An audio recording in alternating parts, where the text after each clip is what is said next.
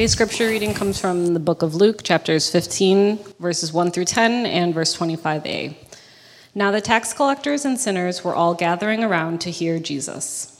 But the Pharisees and the teachers of the law muttered, "This man welcomes sinners and eats with them." Then Jesus told them this parable. "Suppose one of you has 100 sheep and loses one of them. Doesn't he leave the 99 in the open country and go after the lost sheep until he finds it? And when he finds it, he joyfully puts it on his shoulders and goes home. Then he calls his friends and neighbors together and says, 'Rejoice with me, I have found my lost sheep.' I tell you that in the same way there will be more rejoicing in heaven over one sinner who repents than over 99 righteous persons who do not need to repent. Or suppose a woman who has 10 silver coins and loses one. Doesn't she light a lamp, sweep the house, and search carefully until she finds it? And when she finds it, she calls her friends and neighbors together and says, 'Rejoice with me, I have found my lost coin.' In the same way, I tell you, there is rejoicing in the presence of the angels of God over one sinner who repents." Meanwhile, the older son was in the field. The word of the Lord. So because I did not properly put these texts in there, there was a couple verses that I'm going to read for you. No one else's fault but mine. I'm going to read for you verse 11 down to the final verse. So Jesus continued, "There was a man who had 2 sons. The younger one said to his father, 'Father, give me my share of the estate.' So he divided his property between them. Not long after that, the younger son got together all he had, set off for a distant country, and there squandered his wealth in wild living." Verse 25. "Meanwhile, the son was in the field." I hope that makes a little bit more sense in context. So if you have ever swam in the ocean for any extended amount of time, there's an interesting phenomenon that inevitably takes place as you're swimming.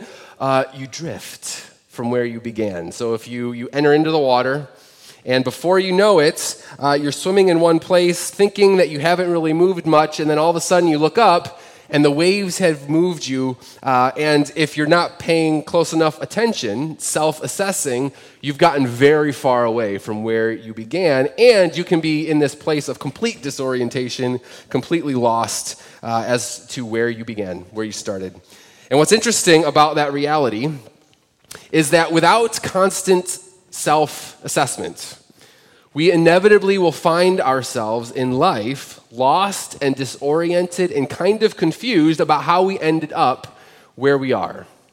If we're not paying attention to the waves that are moving us, we will inevitably end up drifting. Now, if you've been with us over the course of the last several weeks, we've been in a series looking at the Gospel of Luke. And in particular, what we've been trying to do is consider the ways in which we can get to know Jesus more. To not know more about him, but to really get to know him in a more personal and deep way. And today, in Luke 15, we have the opportunity to not just get to know Jesus, which we're certainly going to, but we also have the opportunity to assess where we are in relation to him right now. Right, so if he's our beginning point, where are we in relation to him? Because I'll tell you this, it can be really hard to know the person and work of Jesus without a sober and thoughtful assessment of ourselves and where we are in relation to him. And because self-reflection and assessment can be difficult, the goal today is to take a breath and hopefully assess where we are in relation to Jesus. Now, these stories here in Luke 15 are some of Jesus' most famous teachings and stories. And when we see what Jesus is doing through these stories, we realize that all of us here ought to see ourselves in these stories. And as a result, all of us should leave here challenged and confronted by what Jesus is saying. So let's get to know him a little bit better through these stories. And to do so, let me first set the stage of what we're reading, just to put a little context on it. Jesus is currently surrounded by an interesting group of people, and we see that in the very beginning portions of our passage.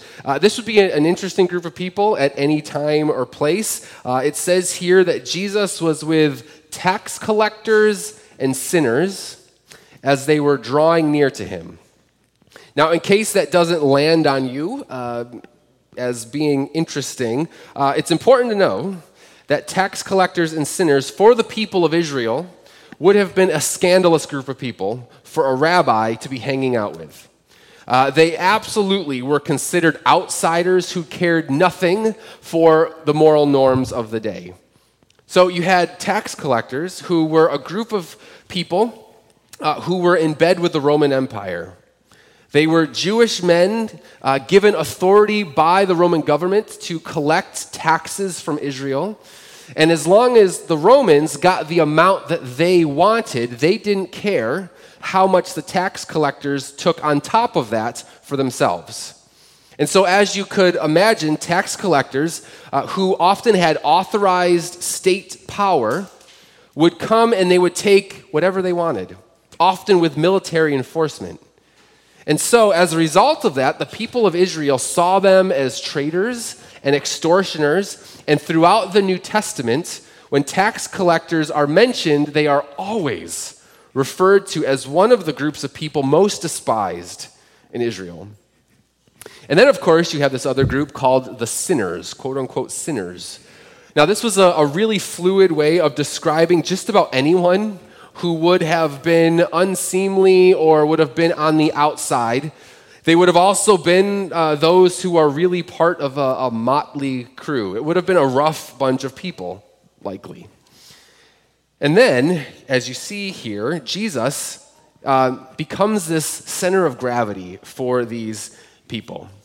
I mean, there's no other way to put it other than Jesus was hanging out with a really unsavory bunch of people who at the time would have been avoided and judged and even looked down on by the people of Israel. Right? So you've got tax collectors and sinners. But there's another group of people that are here. What we see in verse 2 rather, is that not only were there tax collectors and sinners, but also the Pharisees and the teachers of the law were there as well. Now, it's at least worth taking just a second to acknowledge who the Pharisees are, because it gives a lot of context for what's happening here. See, the Pharisees were the religious conservatives of the day. And though Jesus, if you read the New Testament in the Gospels, Jesus is regularly condemning and rebuking the Pharisees, but it is worth noting that they actually weren't the bad guys. They wouldn't have been treated or viewed as bad guys. They would have actually been treated as the most religious among the day. Now this, in comparison to the other group of people that we read quite a bit about in the New Testament, who would be the Sadducees. So the Sadducees, in contrast to the Pharisees, they were the liberal, wealthy elites who would have questioned really central core doctrinal things. So they would have questioned and even rejected miracles. They would have rejected the idea of a resurrection from the dead. They didn't really believe in any kind of afterlife. And so you had the Sadducees, who would have been the liberal elites. They would have been the Manhattanites, the New Yorkers, who are questioning everything, the skeptics of the day. And then you had the Pharisees, who believed in miracles. They believed in the resurrection of the dead. They believed in an afterlife. That one's present circumstances today and the things that we did today dictated the afterlife. They were the devout religious conservatives. They would have been middle America, I don't know, just the religious conservatives who cared deeply about their central core doctrine being corrupted. Now this matters because in the context of these stories, these stories find a very familiar, I think, kind of social, cultural milieu. It should be a setting that we recognize. The big battle between the conservatives and the liberals. And here, in the story, for the people, the Pharisees would have been the good guys. They would have been those most committed to central core doctrine. They would have been the good Christian types. Now, they considered themselves to be pure and righteous. And I draw this out because the context, in this context, Jesus' words become extraordinarily applicable to a very wide range of people. So wide that I don't know that we necessarily see how applicable Jesus' words to all these different pockets of people that would have been listening in on today. Because in this setting, Jesus gives some of his most famous parables. He talks about the lost sheep, the lost coin, and the prodigal son.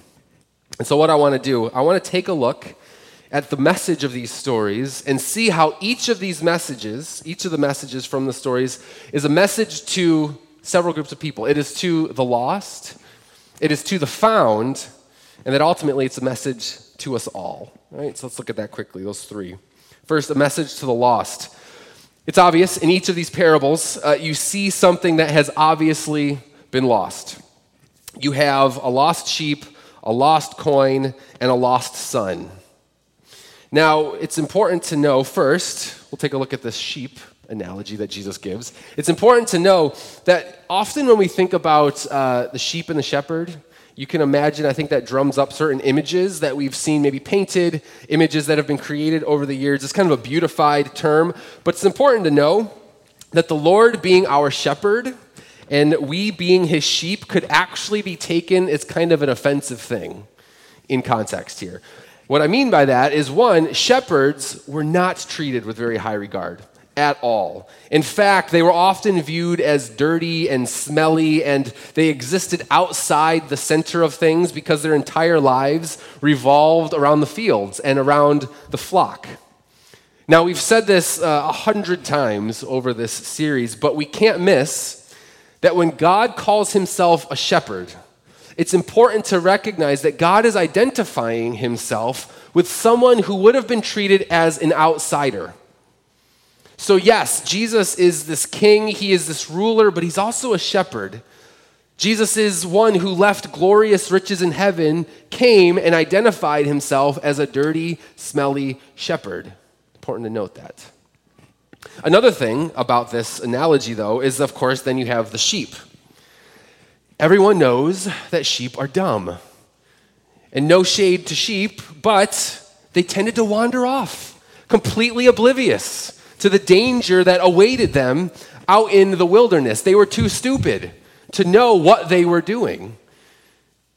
Now, for some, that might be semi-offensive because we're called sheep. But here we have, and the other thing that's interesting, you have a shepherd who, when seeing these dumb sheep wander off, it's important to know that the shepherd had every right to say, if you're too stupid to know that you should stay near me and near the flock, so be it. I don't have time to wander off after you. I've got 99 other sheep I need to take care of. Good riddance. But here's what's beautiful about Jesus. Here's what's beautiful about him as our shepherd. The beauty of Jesus is that no sheep, no matter how dumb, is worth saving. Or all sheep, rather, no matter how dumb, is worth saving. And some of us right now, as we read these stories, some of us here, I think it's safe to say, have wandered off. We've wandered off into the wilderness, and by all measure, this shepherd ought to say, good riddance. It's your fault that you have wandered off. I don't have time to chase after you. And if that is you, and you identify with the sheep who has wandered off into the wilderness in some way, Jesus is our shepherd. Will not allow us to wander off. If we are his, he will chase after us. For as verse 7 tells us, there is no greater joy in heaven than when that one sheep is rescued, even more so than the 99 who never wandered off. Then you have the other story that Jesus tells in the second parable. There's this story of a woman who lost a coin. Now, this woman had 10 silver pieces. She loses one. This amount would have represented about 7 to 10 days worth of wages. And commentators note that it's likely all that this woman had. It's also important to know that women were marginalized in this culture. And on top of that, she was obviously poor, I want us to again just recognize that Jesus is identifying himself with a marginalized poor woman. God always identifies himself with those on the outside, not on the inside. But she lost her coin, a coin that was incredibly valuable to her, and so she lights a lamp. And she takes this lamp and she tears the house apart until she's able to find the coin. Now, as you can imagine, in this scenario, there is urgency for her. And there's a diligence to find that lost coin. Failure was not an option. She would not rest until she finds it. Sure, she had 9 other coins, but unless she found this one lost coin, she would not rest. And now, for some of us here, maybe you are like this lost coin. You are lost and you find yourself in some dark corner, not even really sure how you got to that darkness. And you have no means by which to bring yourself into the light in order to be found. You want to be found, but you know that you are too far gone. It's important to know that one thing that Jesus is saying here is that his eyes are not fixed on the 9 coins. His eyes are fixed on that one coin. His eyes aren't even fixed on the countless riches that are to come for him once again when he is ruling and reigning on his throne. Rather, his eyes aren't set on riches. His eyes are set on finding that one lost coin in the darkness somewhere.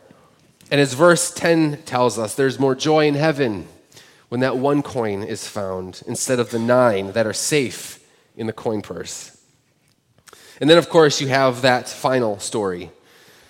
The third story of the parable of the prodigal son, and the lostness in this story is amplified all the more. In this parable, you have the prodigal son, who was the spoiled, entitled child. A child who cares nothing about anything but except what he could take from his father. That's all he cared for. And ironically, as the son of a wealthy man, the son already had everything available to him. And yet what we see in the story is that even though everything was available to him as the son of this wealthy man, he wants his inheritance. Why? Because he wants the wealth of his father, but he doesn't want his father. Now, if you were here with us last week, we mentioned how central that family was in ancient times, in ancient Eastern cultures. And so what you're seeing here is a son showing remarkable disrespect to his father. The father would have experienced an immense amount of shame as a result of his son's despicable dishonor. And again, I don't want you to miss that God is, while he's essentially describing himself as a father, God in this parable is identifying himself with a disgraced father. Again, a father on the outside, a father not on the inside. And I continue to bring this up because time and time again, Christians must see themselves and must not desire to be at the center. They must realize that at the center, as we seek to be at centers of power, we are likely sprinting away from where God is most identifying himself. But back to the story. Of course, we likely know the story of the prodigal son. That this son, he goes off and he spends his inheritance on debaucherous living, only adding to the shame of his father. Eventually, he runs out of money. He seeks to return to his father, but this time, not as a son. He knows what he's done, and so he doesn't desire to come back as a son, but just hopes that his father would receive him as a servant. The father, however, if you know the story, when he sees his son returning, he does not make his son pay penance. He doesn't seek to shame or disrespect his son, but rather, if you read the story, he's overflowing with joy. There's this huge feast to celebrate the return of this son. And so again, I ask, maybe as you read these stories, you're the lost son.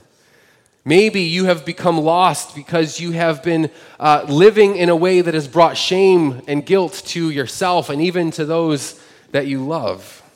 Have you made mistakes, done things so wrong that you feel as though you can't make amends before God? You're just too far gone, too ashamed to come to him. Hear the story that the Father is awaiting and receiving with overflowing joy, the one who returns to him. The Father longs for the Son to return. What we must see in Luke 15, in these three stories, is that Jesus is making abundantly clear, specifically to the tax collectors and the sinners, those who are obviously far from him, that they are loved, that they are cherished, and that he is in pursuit of them. These stories were for that group of people. But there's another group of people that are hearing these stories, right? Because there's a group of people who would have viewed themselves as the found, those who were not lost, those who would have been more at the center. There's a message to the found. That other group of people, of course, we've just said, is the Pharisees. And look at verses 2 and 3. It's important to note who Jesus is telling these stories to. It says in verses 2 and 3, but the Pharisees and the teachers of the law muttered, "This man welcomes sinners and eats with them." Verse 3 says, "Then Jesus told them this parable."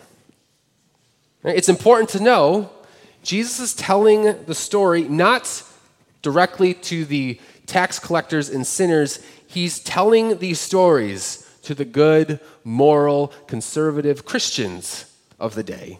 He's talking to those who would have viewed themselves as found, because it says that they grumbled at the fact that Jesus was with all these sinners, that he was soft on these sinners.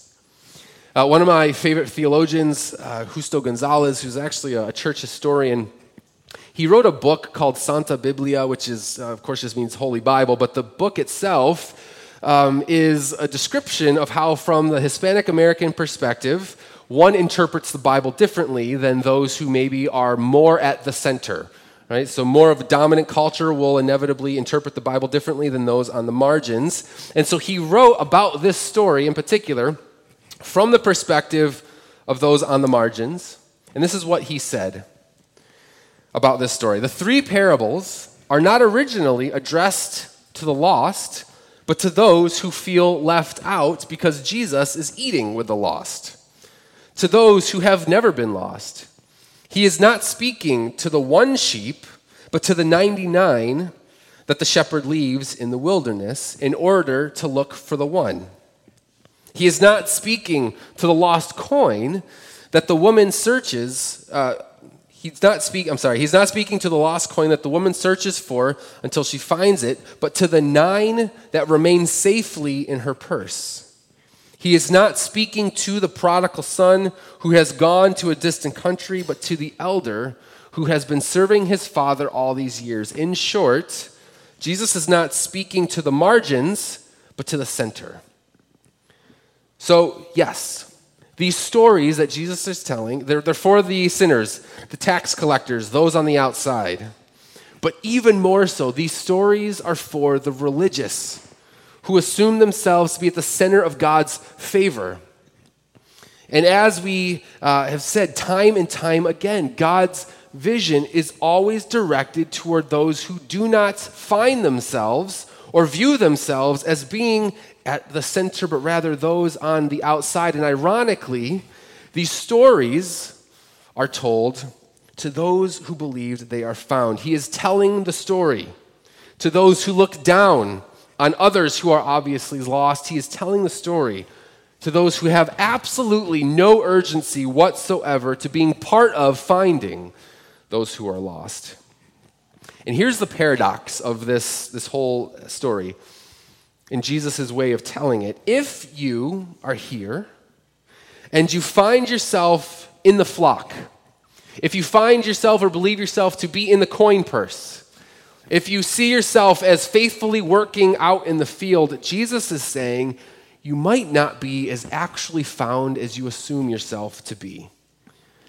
You might very well have drifted away from me, not even realizing that you've done it. You might find yourself amongst God's people and yet not actually be part of God's people.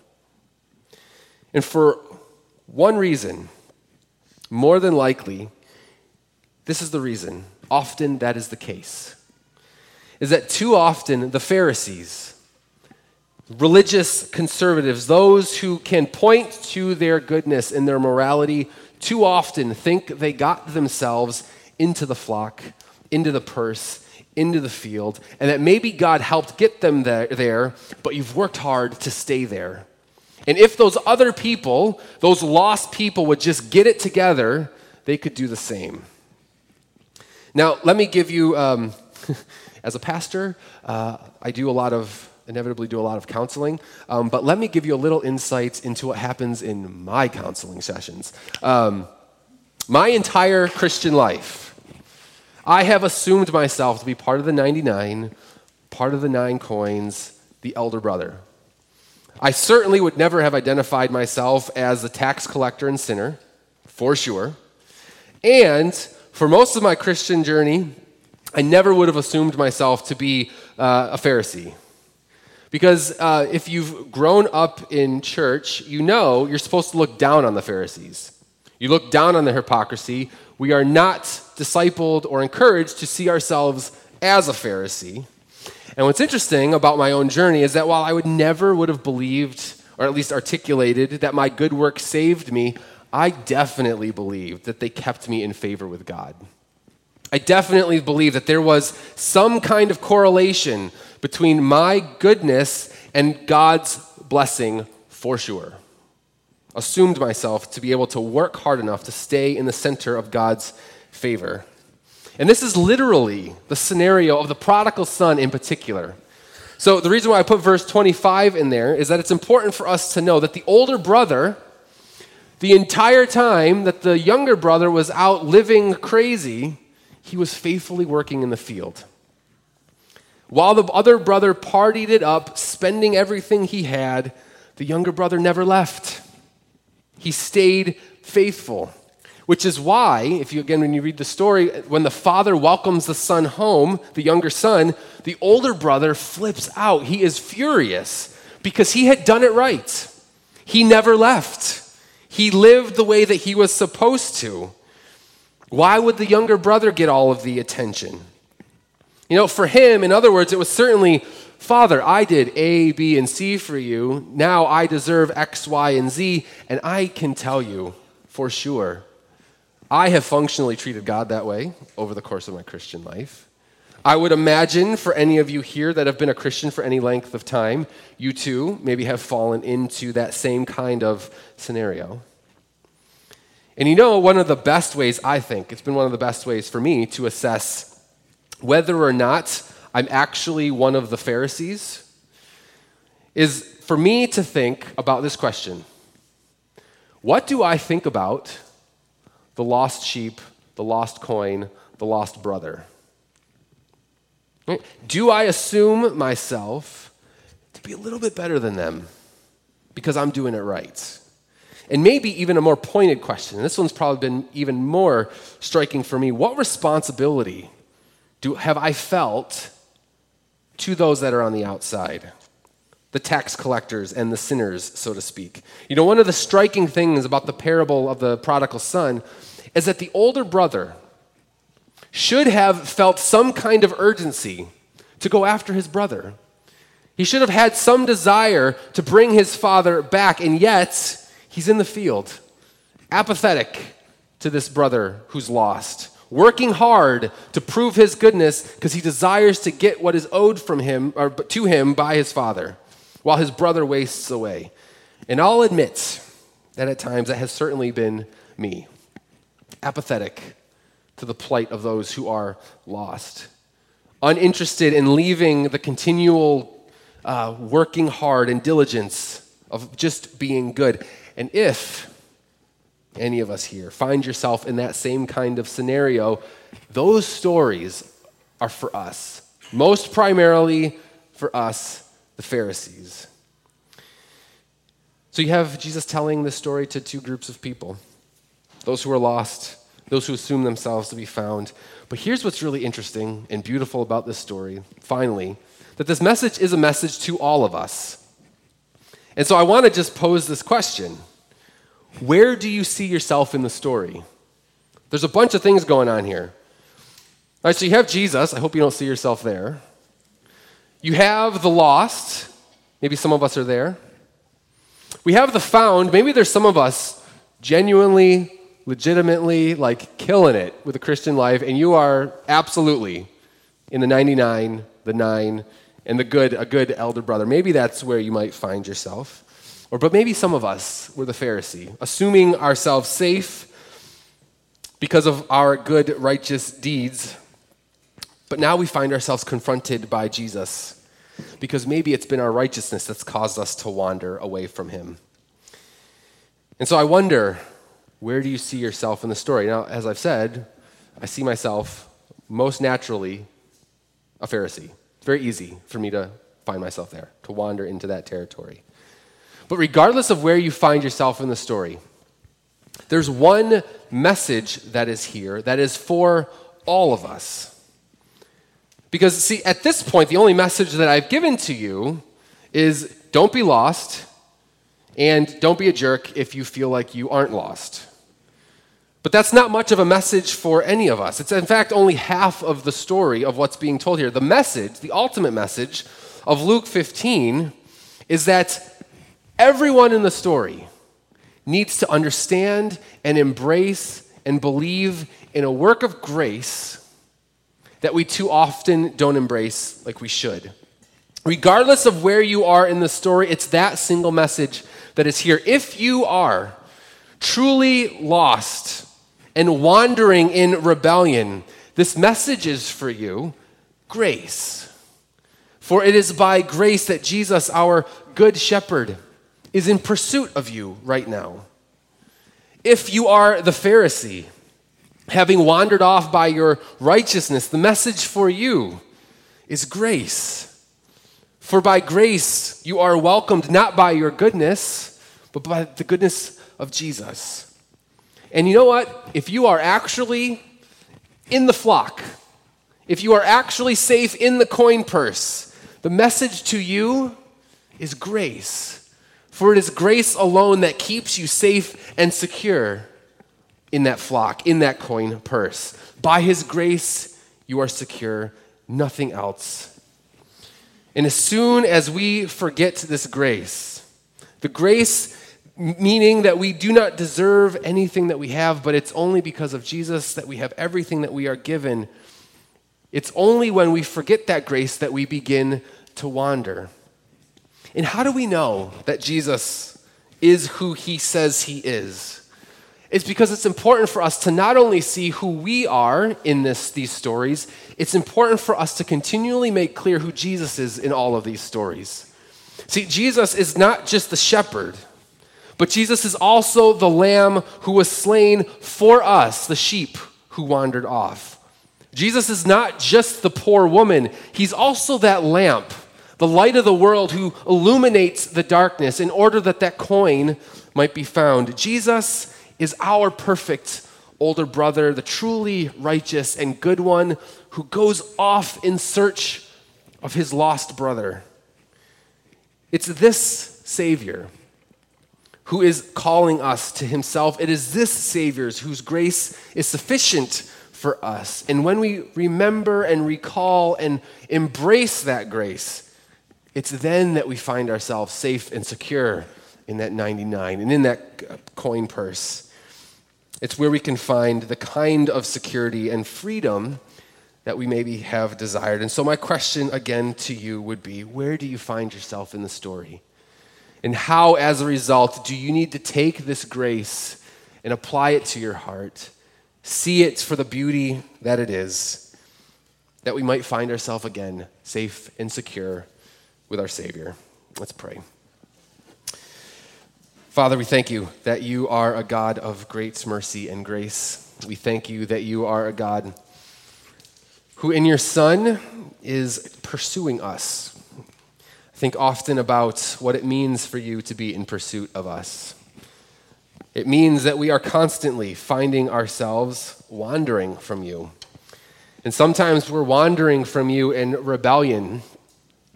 And sometimes we are wandering from you by caring more about our righteousness and our diligence, working hard, than we do about loving you. And so, God, I may pray that you'd make plain and clear to us the ways that we've wandered, that your grace might call us again home. And Lord, I also pray that we would, like our Savior, care much for those who find themselves lost, that we would be coming alongside the work that Jesus, by his Spirit, is doing, that we might care for those who are far from you, that we might bring hope to them as we bring your gospel to them. Challenge us with these things, I pray. In Jesus' name, amen.